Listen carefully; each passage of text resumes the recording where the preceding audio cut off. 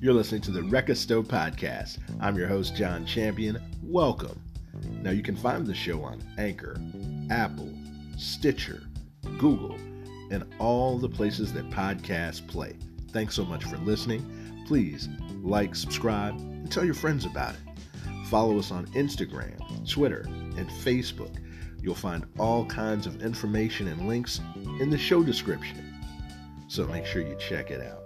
Now, there's so much going on in the world. We're still battling COVID-19, the murder of George Floyd, the riots, the protests, the outrage seen worldwide. Now, on this episode, we're going to discuss white supremacy and how did we get where we are. We'll talk about what it is and how not to spread it. Also, what does Black Lives Matter mean? We're going to talk about that. I also interview a very, very sharp lady who confronts racism, ill treatment of others, and all sorts of social issues head on. We're going to have a great discussion. She and I will also talk music, concerts, travel, and so much more. I've even got a review of a special re-release of a great Prince album that I know you've probably never heard. We're going to jump right into that right after this.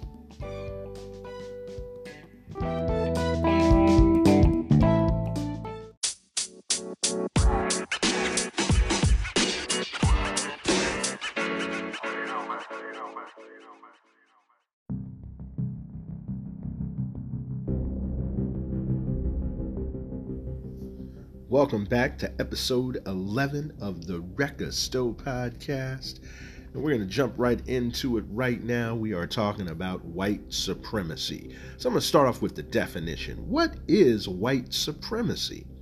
Well, it's defined as the belief, theory, or doctrine that white people are inherently superior to people from other racial and ethnic groups, especially black people, and are therefore rightfully the dominant group in any society. I'm going to read that again. The belief, theory, or doctrine that white people are inherently superior to people from all other racial and ethnic groups, especially black people, and are therefore rightfully the dominant group in any society. Okay, well, I figure now is a good time to share with you some of my experiences with white supremacy. Now, I'll start off. I got a couple for you, so settle in. First, I'm a homeowner, and I've had numerous home repair mishaps. I'll start with one. I've had this one happen a few times.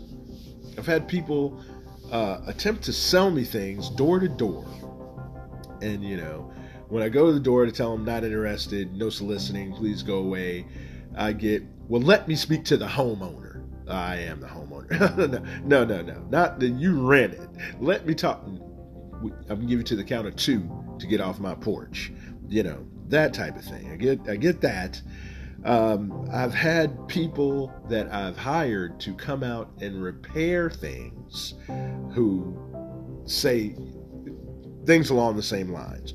Well, are you the homeowner? Are you the decision maker?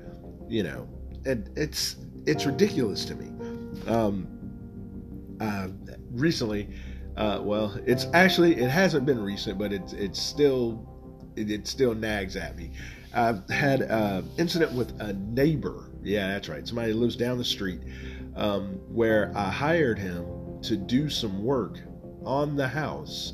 I was preparing for a refinance, and I just needed a couple of things, some touch-up painting done, just a few simple things.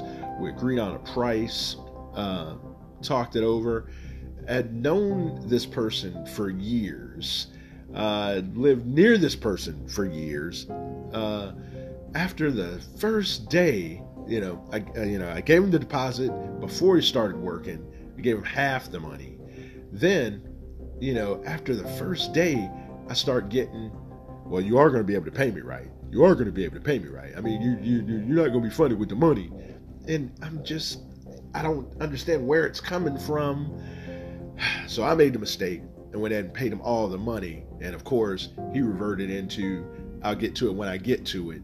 left the job half done. I went and got the key back. I said, never mind, I'll finish it myself. Finish the work myself.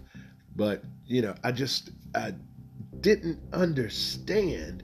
And I'll get into why. I'll get into why and all that. I just want to give you some more examples. Someplace I worked for many, many years. My second daughter was born, and had a coworker walk right up to me and say, "You had another baby? How many kids is that? Man, you better slow down." And I just didn't get it. I shut up for a second, and then I realized, he thought I had 3 or 4 kids by 3 or 4 different women. He just didn't know that I had 3 kids with my wife. Yep, the same woman, not multiple spouses, not multiple girlfriends, me and the one woman and 3 kids. Then it just blew his mind. I get this one. I'm home doing some caretaking for a friend's home, and a guy pulls up to do some scheduled repairs. Guy pulls up, and I get, "Whose house is this? Who lives here?" It's like, that's neither here nor there. You're here to repair the fuse box. Let me show you where the fuse box is. And he was just so upset. Who lives here? Whose house is this? This can't be your house. Was what he was getting at.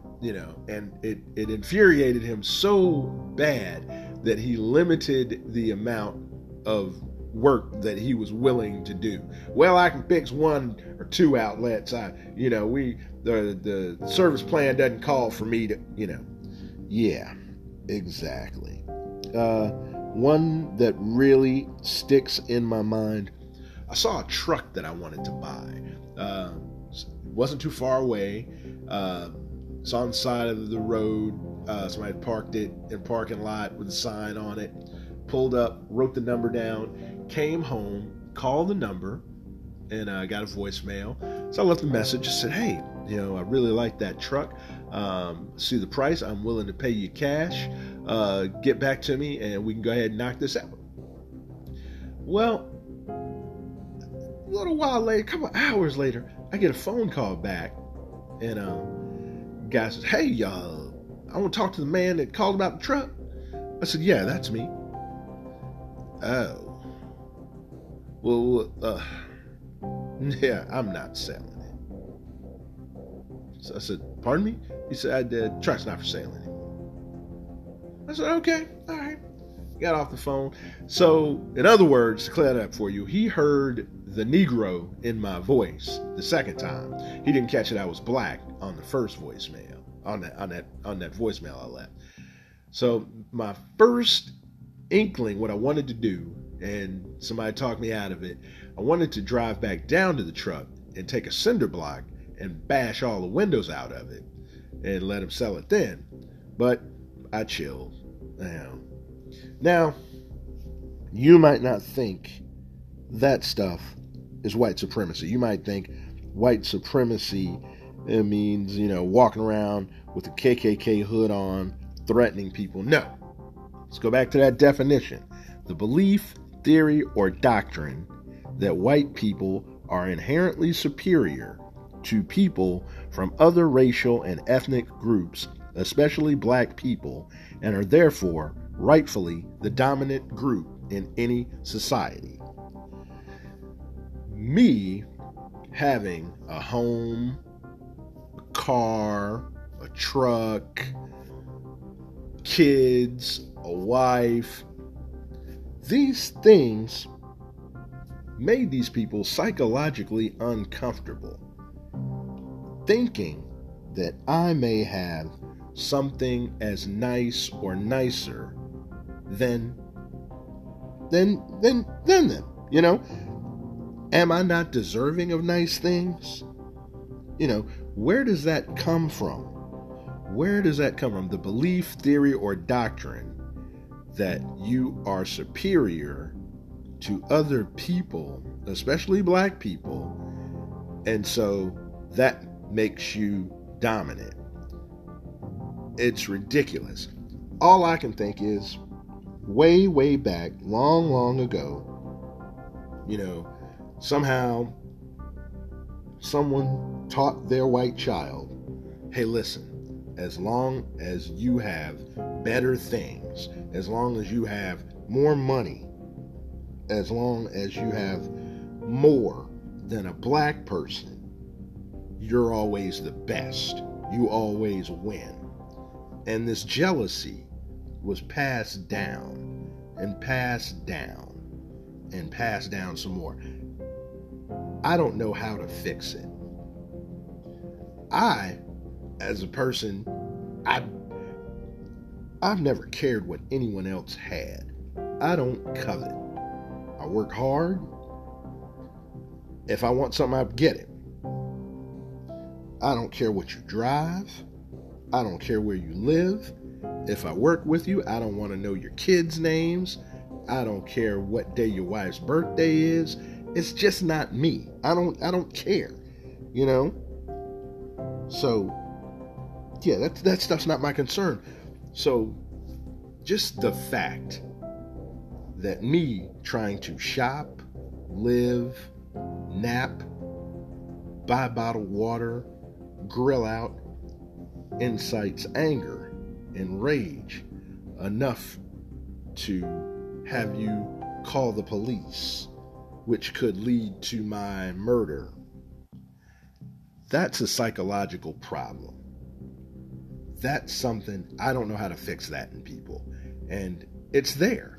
It's really there. People really, really stress out over these things, and they get off on having more than somebody black, having something over somebody black. And I know it's a society thing, but it's ridiculous. And that anger, that jealousy, that need to be superior, and seeing somebody black have something nice is what leads to, bogus traffic stops. Well, he's got a nice car. He must sell drugs. I'm gonna pull him over because, that can't be his car. I bet he's driving that car with no insurance, or, all that leads to, things that don't need to happen. Now we're going to talk about Black Lives Matter. The phrase Black Lives Matter, aside from the group, the phrase itself is what we're going to talk about right now. First, the phrase, people, and a lot of black people as well as white people don't like to say Black Lives Matter. And I'll say this, race in America, a lot of it psychological. There's years and years and years of hurt and pain, and it doesn't have to be, but it is. And I don't know how to fix it, but I'm gonna tell you, it's something that's been there for a long time. It's something a lot of people have tried to ignore. Sometimes you have to, quote, go along to get along. But I think it's come to a point where more people are just going to have to be honest and say, what you're saying hurts me, or the fact that you're not trying to understand it hurts me, and I'd rather not deal with you. Now, the phrase Black Lives Matter, many people don't like it, white and black. Now, it's not like we're saying black lives are the only lives that matter. No, that's not what we're saying.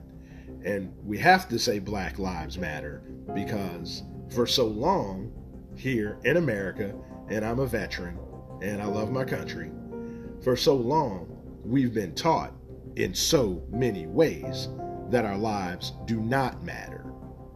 All right? So I found this, someone sent me a meme, and a little emotional. This is a lot going on. Somebody sent me this meme. I'm going to read it to you.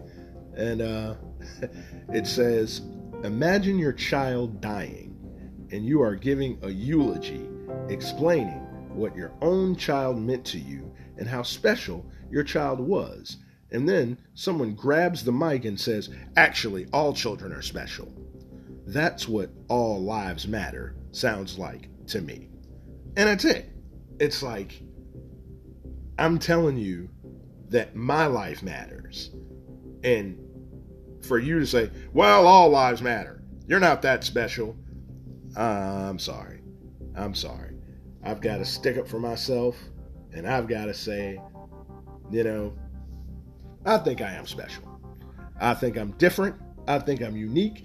I think I deserve to live. I think I deserve, I think I deserve to have nice things.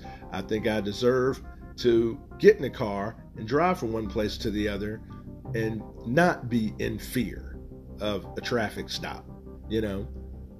I think I'm special. I think my life matters, right? And for so long in this country, we've been taught, well, you guys are thugs or criminals or bad people. You don't love your families. And this stuff is just, these stereotypes have just gone on and on and on. And people have bought into them. And it's turned into, sometimes we can laugh it off. I got something I say about being a black comedian. I tell people, it's like, okay, well, if we're 3 black comedians on a show, we can't all tell the big dick, smoke a lot of weed, baby mama joke. I mean, how many different ways can you hear it? I mean, we laugh at our own pain, but after a while, it's a bit much. And I want to say props to the white people that are trying to get it, that are really, really trying to understand, that are trying to listen and embrace what's going on. And there are so many people that are trying. So thank you to our white people, white friends who really, really are trying to listen and learn. And you are appreciated. It's not an easy thing. It's complicated, but definitely want to let you know that you are appreciated. I want to read you something too. It's another social media post that's been forwarded around, and I'm going to read this to you. This is a really good post. It's kind of long, but I'm going to read it to you. Really liked it. Made a lot of sense. And again, this goes out to our white allies, just to let you know. All right. So if you're not getting it, this is for you. Here you go. Your black friend is trying to be okay. In the past 30 days, your black friend has watched a black man get shot dead while jogging, Ahmaud Arbery. A black woman get shot dead while sleeping, Breonna Taylor. And the murder of George Floyd by a Minneapolis police officer. Your black friend has also listened to the President of the United States use segregationist words as a veiled threat. Your black friend is trying to be okay. Please don't ask us about the looting. Please don't chast us about the rioting. Please don't tell us that all lives matter. Please don't minimize our fear. Please don't bring up black-on-black crime. Please don't ask, what about Chicago? Please don't say, if you just act like a wildly successful black person, insert Oprah, Obama, Colin Powell, Denzel, Will Smith. Please don't judge us. Your black friend is trying to be okay. Listen to your black friend. Empathize with your black friend. Support your black friend. Pray for your black friend. Pray with your black friend. but just let your black friend know you really care.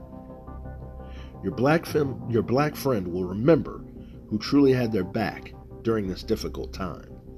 They'll remember who was more concerned about a looted target. They'll remember you posting a thinly veiled and racially offensive meme.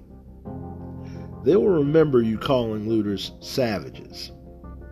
They will remember your silence about their black life and the black lives of others. It's really easy. Do whatever you can to help your black friend out, because your black friend is trying to be okay. Well, that's what I gotta say. All right. Our interview with Beth, who was really, really cool, is coming up on the Record Store Podcast right after this.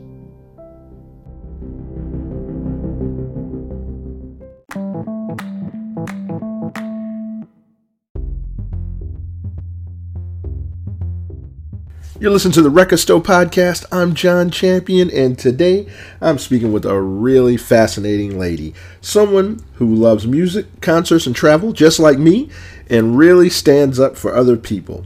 Meet my friend Beth. Beth, how are you? I'm great. How are you? And hi, everybody. Man, I am good, even in these crazy circumstances. I'm hanging in there, but we're going to talk about that too.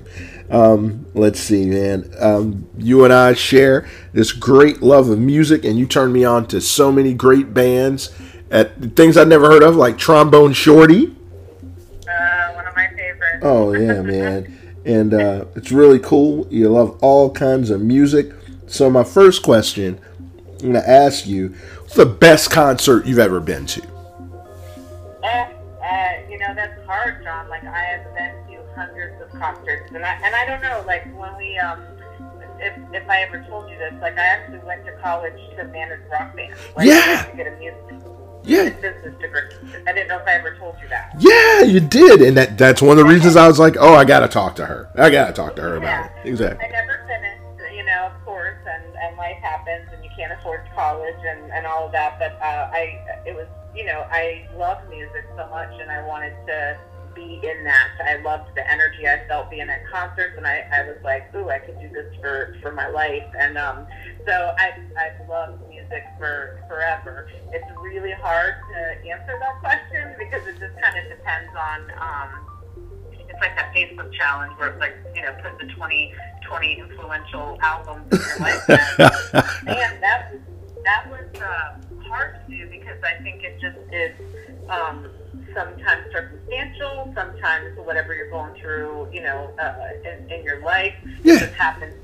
A band or a song happens to hit you the right way, and even as you age, like the songs mean different things, right? Like, so lately I've been listening to a lot of the Police, and I was like, man, it means something different as I don't even want to say it, middle-aged woman, than it did when I was a teenager. Like, right. Just because it was super rebellious back then and different, and it was like reggae kind of mixed with rock, and then like Sting had his own energy, and it was different. And then now I'm listening to it, and I'm like, wow, there's some heavy stuff going on, So I think it's hard to find favorites or to say what favorites, because it just sort of depended on what was going on in my life.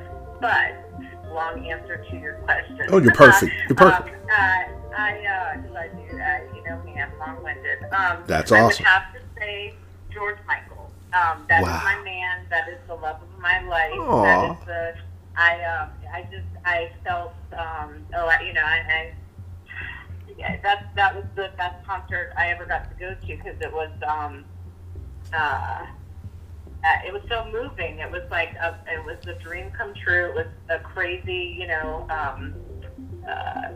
waiting on the phone and trying to get through to get a ticket, years ago. And it was just one of those, like, okay, I don't have a bucket list, I don't believe in that per se. Right. But that was one of my things that I absolutely had to do and get the chance to see. So I would have to say George Michael. And there's a whole story behind that entire concert. Oh, please tell it to me. Tell it.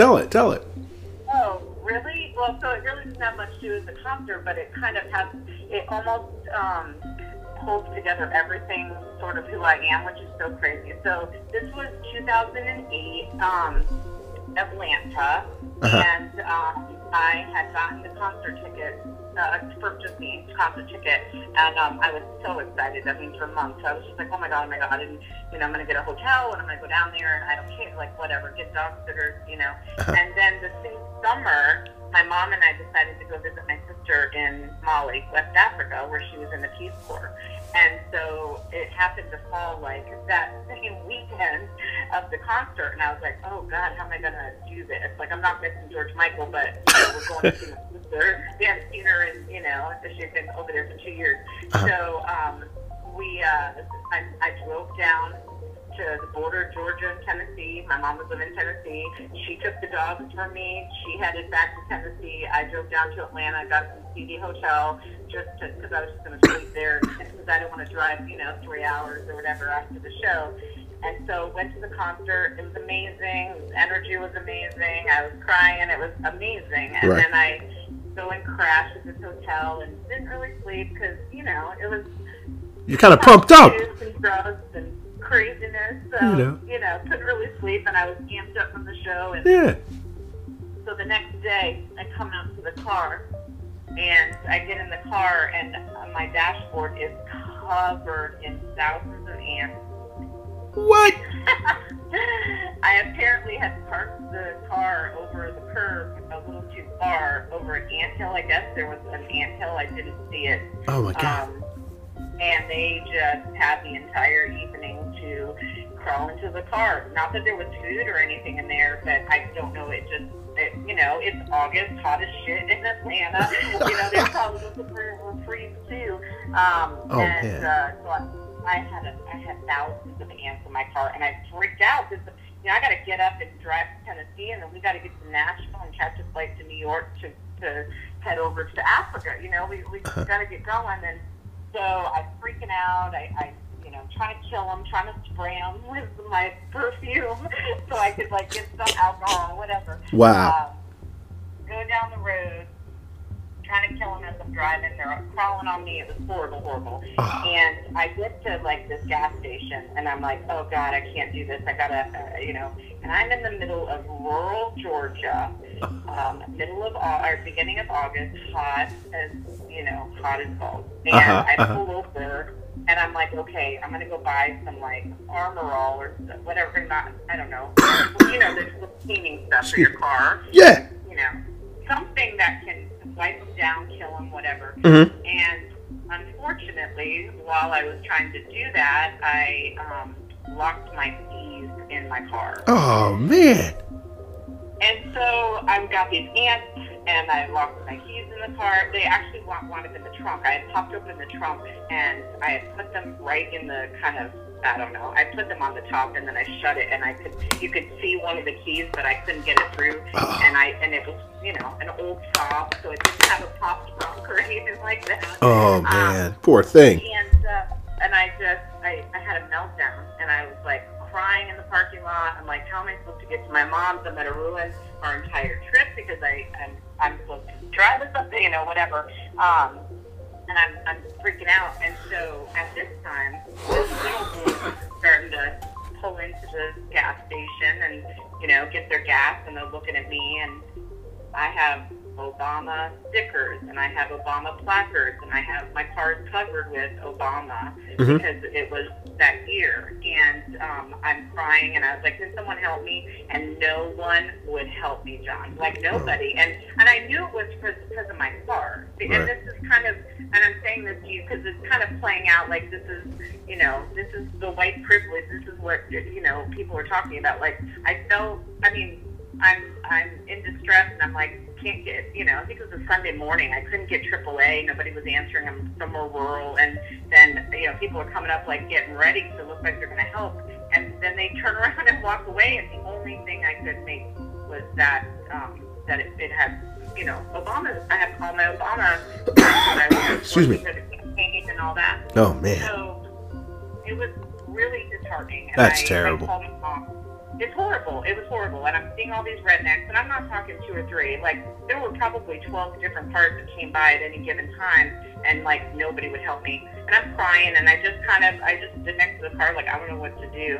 And this guy comes up, and he's like, can I help you? And I'm like, my keys are stuck, and I'm explaining it. He could see just a little tip of the key. This guy went and into his truck, found a stick of some sort, like, you know, I don't know, and he jimmied it, and he got my keys out of my car. No. And I was hysterical. I was crying, can I give you money, please, like, whatever. And he's like, no, and so I thought, oh my God, I can get back on the road. But I was so worked up. I was angry at the fact that people weren't helping me because I bumper stickers on my car, that, you know what I mean? It was that whole thing. Yeah. And so I go in the gas station, and I get some water on my face and calm down, give myself a Dr. Pepper, and just like, I gotta get on the road, I gotta drive for 2 more hours, whatever. I come out of the bathroom, John, and that dude is standing up against the wall outside the women's bathroom, which I found kind of weird. Like, men's bathroom was down the other side, you know? Right. And so I was like, oh, sorry. And I was like, thank you again. Like, thank you so much. You don't even understand, like, everything. And he said, do you have any of those Obama stickers? What? And I was like, I'm getting goosebumps telling you the story because I forgot about it. I mean, I told that story so many times, but I haven't told anyone in a long time about it. My mom, I mean, everybody that knows me, I was like, what? And he goes, can I get one of those Obama stickers? And I was like, yes, I have them. I have stickers. Like, I was so, because I worked with the Durham for Obama grassroots group in Durham, and so I had buses and everything made, and I would donate that money to the campaign, and so my car was full of all that stuff, and I was like, whatever you want. And so it's just sort of funny because it was just a weird, like, here I'm seeing my favorite artist of all time in, a very racist, I mean, Atlanta not, but, well, there's racism problems there, but just the whole dynamics of the way that it played out, like, everything was there at one time. Do you know what I mean? Like, it was, exactly. This artist who is openly gay, and then I'm in a rural area where people are being openly racist, and this one guy helps me and has to hide that he's a supporter of, my president. So it was a crazy experience for the concert, but so that's what I mean by it's kind of hard to pick. There's always there's some story or there's something that makes it not just the show, but that I would have to say that. So that was just one of my many crazy experiences related to music somehow. Oh man, that's cool. Yeah, everything happens for a reason, right?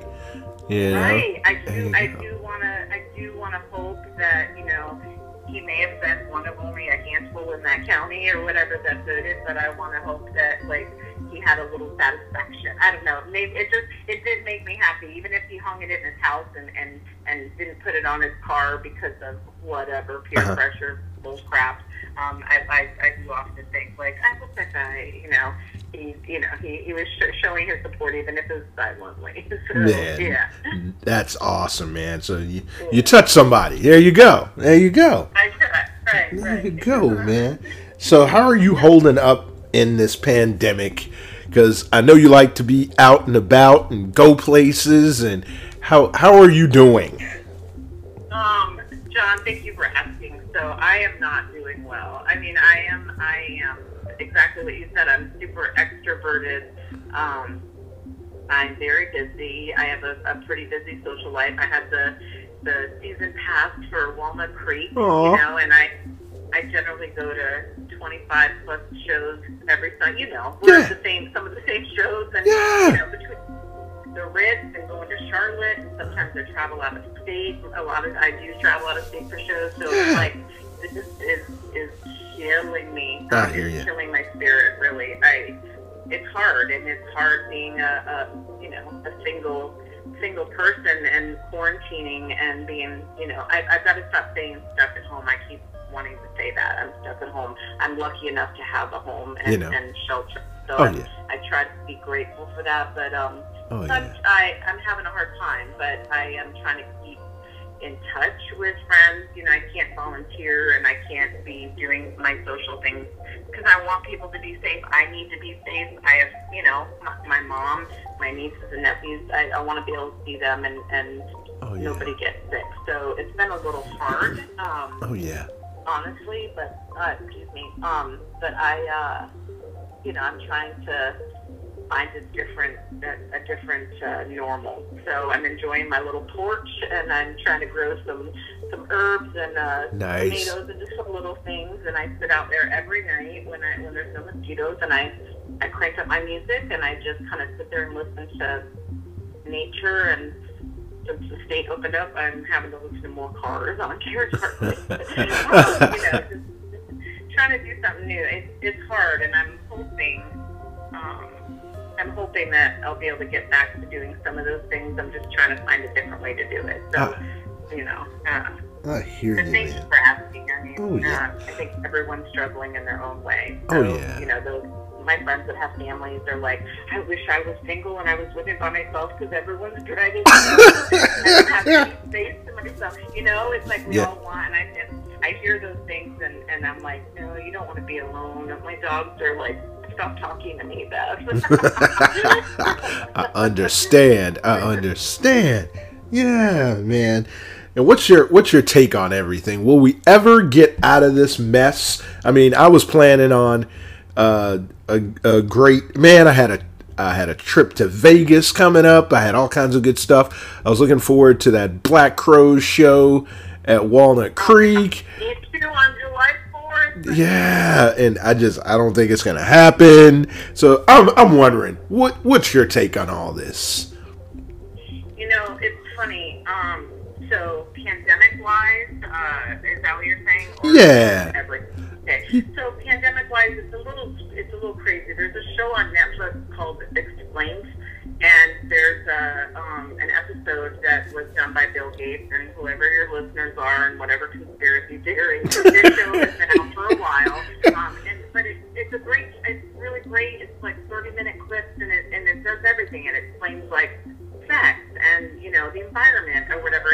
There's different topics, and so there was one called, I'm almost positive it's called Pandemic. I watched it last year, way before any of this, like last summer maybe or spring, and I watched it. It was quite scary. Now, but my sister works in public health. My sister works in Africa, lives in Africa. She does malaria education with Johns Hopkins, and so like my dad also worked in the military. My dad worked at a hospital and did public health issues during the AIDS crisis. So like public health is known to me and like understood. So I knew that something like this was going to happen, especially because we've gotten so much more global in terms of, again, getting on a plane and being able to get on the other side of the world in a day. Like, that didn't used to happen. I think Ebola kind of triggered that, like, whoa, this is serious. And then it was just a matter of time that something was gonna get on our soil. So it is not unexpected. The response is atrocious. Yeah.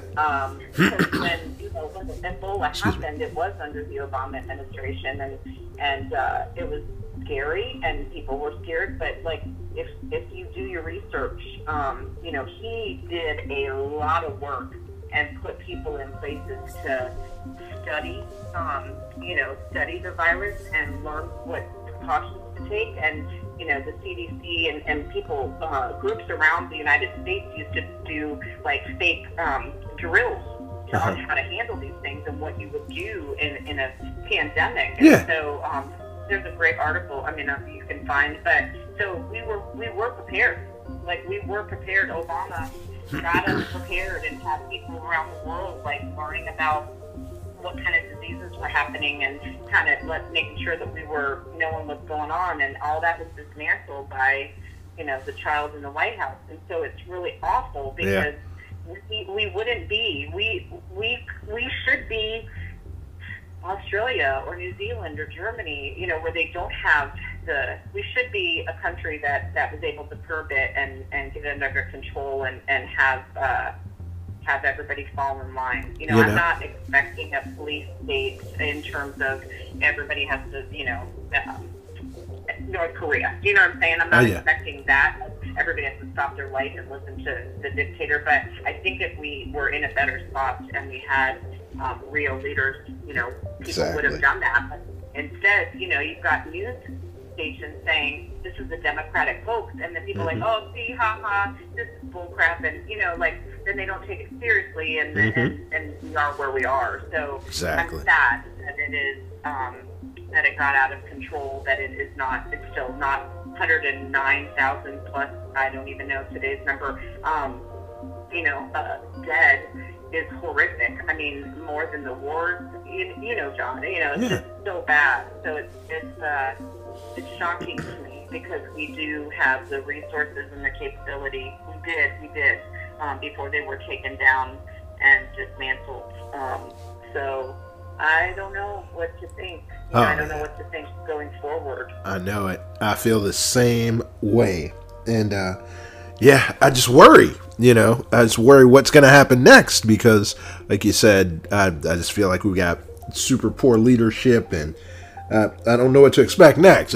I found myself trying not to watch the news as much because it's like it's getting worse every day. It's like every day. Yeah, every day it's fresh in hell, and it's like really hard for me because I find myself posting more on Facebook. And I have a very limited. I'm very specific. I like to keep my friends list small, and I'm not on Instagram or any of that, Twitter, none of that. Right. But I post a lot of stuff because I want to educate my family and friends. I do post silly shit, but I try to educate people to be like, this is what's going on. Don't be listening to the crap.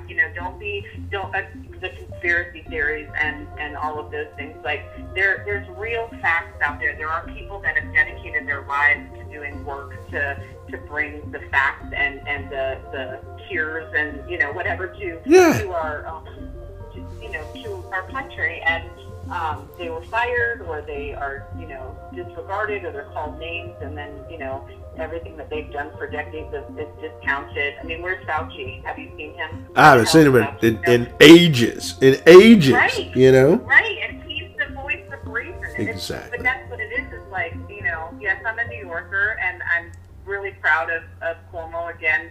Everyone has their flaws. Everyone has a history. I get it. I'd like to think that when it's brought to your attention that you as a good person would do better, admit that you did stuff wrong and do better. I'm not saying he's perfect in any way, but he has been the sole voice of reason and leadership that I've been able to watch since March. Like, he is honest, and that's what we need. Like, he tells it like it is and says it's going to get worse, that things are really bad, we're going to have to do this and that. But he's also has empathy and compassion, and so it makes the news, a little less harsh because you're like, someone cares, so I don't know. It's hard. We can't depend on the governor of one state to try to soothe the worry and anger and uncertainty for 330 million people. You know what I mean? It's not enough. So I don't know. I don't know what our new normal is. I watch New York, and I have family there, and and friends, and so it's like, oh, this is okay. They got under control. Is it now going to spread the rest of the country? Is it kind of contained? Are we going to be able to go to shows? Like, all those questions are out there, and I don't know what the answer is. Other than November 3rd. Yeah. Vote. You crawl through broken glass if you got to, and you wear your mask, and you vote. If they take away the option to vote by mail, that's my goal right now, John. Honestly, that's going to be the push that I have. Getting back into my volunteering and my involvement, and it's going to be about voting and making sure that people are registered, even if you think you're registered. Republicans do crazy shit, and they take you off the rules, and they, there's so much sneaky things that happen. Oh yeah. Like hurt our democracy. So that's going to be fun push for the next few months. That's it, man. Yeah, you have been so active and involved in so many great causes and done so many great things. And I was going to ask you, what's the best way for people to get involved And I think you nailed it. It's get everybody prepared for November, and if we got to swim through a river, if we got to mail it in, if we got to send it Morse code, we got to vote. Absolutely.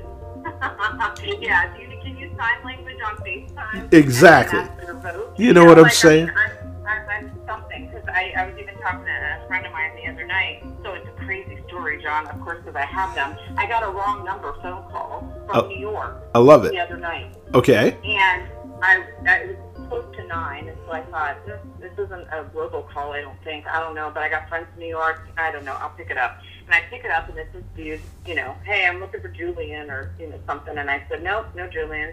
And he's like, yeah, I need Julian. And I said, there's no Julian. I got a little attitude. I haven't told you. There's no Julian. And he's like, well, who's this? And I'm like, who's this? Because you're a New Yorker. There you go. I know, right? So I wanted to talk to this guy. He had corona. He lives in the Bronx. He was calling for his friend that lives in Rocky Mount, and I guess our number's one number off. And we talked for like 10 minutes or something, and we just wound up like, how are you? I mean, it evolved from, how are you? Are you safe? I know there's some rioting going on, and then he would tell me what was going on outside of his window, and then I was like, oh, whatever. We were talking, and he called me back. I love it. Love it. He called me back yesterday, and we talked for 2 hours. Oh, nice. I need a friend. It was just nice because very cool. It was just easy. Like, we're both, stuck at home, if you will. Again, I gotta stop that. But we've talked about everything, and including what we're talking about, like voting. And I said, honest to God, I'm trying to figure out if there's legally a way that we travel with 2 people, and they pick up people's, ballots from their home. I know, I get it, I know, and I don't want people to be like anything shady. I'm just trying to think so far outside the box that everyone has a chance, because I'll tell you, I've been involved. I got involved, my earliest involvement, my earliest, activism was as a late teen. It was Ben and Jerry's. Actually, Ben and Jerry's in Vermont. I lived across the lake, and they used to have a One World, One Heart festival. They had it once a year, every summer, and you would go, and it was music and art. It was way before like any of the festivals are nowadays. This was way back. It was Lollapalooza. Beginnings of like they were bringing artists and culture and rock the vote and all those things. Well, Ben and Jerry was doing it on a little bit of a smaller scale, but the one thing I loved is you would go and you'd pay 25 cents and you'd get a postcard, and they wanted you to write to someone about an issue, and they would give you like what you could write or who to write, so you could take the postcard home and mail it from your state, send it to the president, send it to your local officials, and it was about climate, it was about racial injustice, it was about wages. I mean, this is 1989, 1992. This was decades ago, and I loved it. And once you wrote your postcard, you showed them that you wrote it. You got a cup of ice cream. So there was like a little thing to it. That's awesome. But that was the beginning. Yeah, and that was the beginning for me. It was just like, oh, there's power in writing, there's power in calling, and then it progressed to there's power in marching, and there's power in literally getting involved. And so what I would say to your audience is, and I'm assuming most of them are local in an urban setting, but they may not be. But you've got to just start somewhere. What are you passionate about? And if you don't know what you're passionate about, like, just start showing up to places that you're not sure what they're doing. What's going on? There's going to be a cleanup, an Earth Day cleanup. Okay, I don't know what that is, but I mean, we can always clean up and see what people are talking about and just get involved. Go to, the food pantry. Like, I'm getting ready to try and see if I can take some time off from work, because I'm lucky enough to work from home, but and donate some time at the food pantry where I can put boxes together, and I don't have to come in contact with many people, but I can still help them in some way. So, start something small. I think for me, just my, who I am, I always try to put myself in someone else's shoes, and that's what guides me for my activism. And I am only a couple of paychecks away from being homeless, like a lot of us are. I mean, it's really scary, and so I just try to think what if it was me, and what can I do to help those communities, help those causes. So, just there's lots of them out there. There's a ton of causes out there, and I would say kind of pick something that you're passionate about. If you are religious and you want to support your church, a lot of churches do great things, especially in the Black community, when it comes to voting and try to get people to the polls and in bus loads and things like that. So if that's something that you want to stick close to your church and that's important, there are some civil and political causes that are going on in houses of worship, regardless of your beliefs. That's a start. It's a start to listen to what the protesters are talking about. I mean, the protests are important. There's also other issues. This is rooted for centuries, and it's all rooted in inequality and greed. It all comes down to greed. And so, how do you start? Well, I want to start with my community. I want to see what I can do in my community, and then I can go a little bit further in my city, and then in my state. So there's a lot of things out there, John. I think it just is you find your passion. For me, it's the environment, and it is racial issues and disparity and inequality for all people. We all want to be included. We all want to be loved. We all want the roof over our heads and food in our bellies and a safe place for our families to enjoy. How simple it is. And so take those steps. Oh, I don't know. I don't. That really answers your question. Oh yeah, you did. You definitely did. And I appreciate all you step out and stand up for. And you're a great resource, a great person to have in the corner. You don't just talk, you walk it, you live it. So appreciate you so much. Thank you so much. It's important, John. It is. It's important to not only be a big mouth, as I do have a big mouth. It is important to speak out, but it's also important, like you said, to walk the walk and get out there. And North Carolina has a great. The Poor People's Campaign is a fantastic start. Local NAACP chapters, they're doing a lot of work that is not necessarily. It branches out. It branches out into legal system. It branches out into the environment. It branches out into homelessness, healthcare, all of those things. So you don't have to shy away from a group thinking that it's only standing for one thing. Do a little bit of research and really get to know what the platforms are. And you don't have to agree with everything, but you can probably find something that you can help out with. Exactly. That's a great way to look at it. Beth, I really enjoyed talking to you. Man, you've got so many great stories. Beth, you should have your own podcast. I'll tell you what. You're great, man. I really enjoy talking to you. And You too, John. yeah, man, we have got to chat again. You take care of yourself. And you too. I'll see you at one of the shows hopefully soon. I need a John hug. You're good at hugs. You get good hugs. And so maybe when it's safe for us to all be at the Ritz or someplace, we'll run into each other and be able to enjoy. Enjoy life a bit. That'll be some joy. I tell you what. Yeah. There you go. Thanks so much, Beth.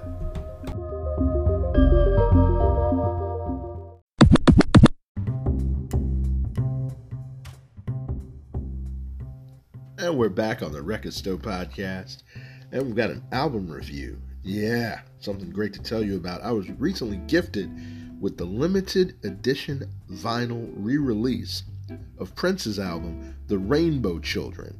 It's beautifully packaged, clear vinyl, rainbow slip mat. It's awesome. The album came out originally in 2001, and this stuff, I'm telling you, it's so far ahead of its time. It's really jazz-inspired, features saxophone work by the legendary Najee. The music is really complex and beautiful. Again, this was released in 2001, and the album came out after Prince converted to the Jehovah's Witness faith. And, much of his music has always combined sex and spirituality.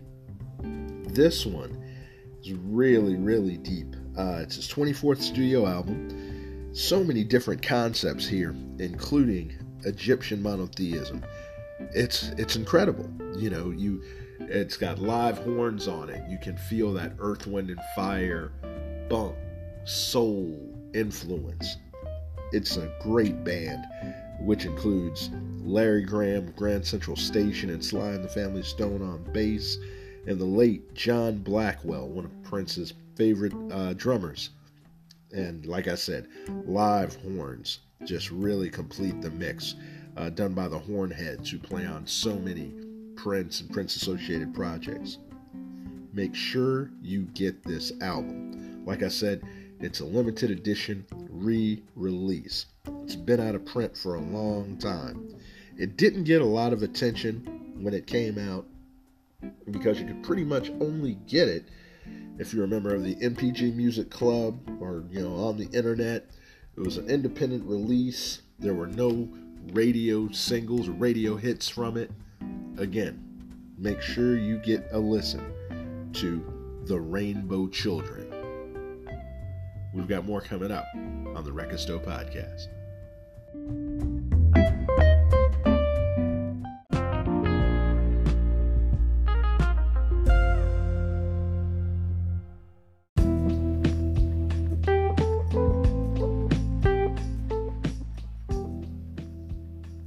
And that's going to do it for this episode of the Wreck Stowe Podcast. Episode 11 is in the can. Thank you so much for listening. Remember, you can find the show on Apple, Google, Spotify, Breaker, Overcast, Radio Public, and TuneIn. Don't forget to check the show description for links to many of the things we talked about in the show. Thank you again. Appreciate you to the utmost. Tell your friends, like, share, and subscribe the show. Thank you so much for listening to the Wreck Stowe Podcast.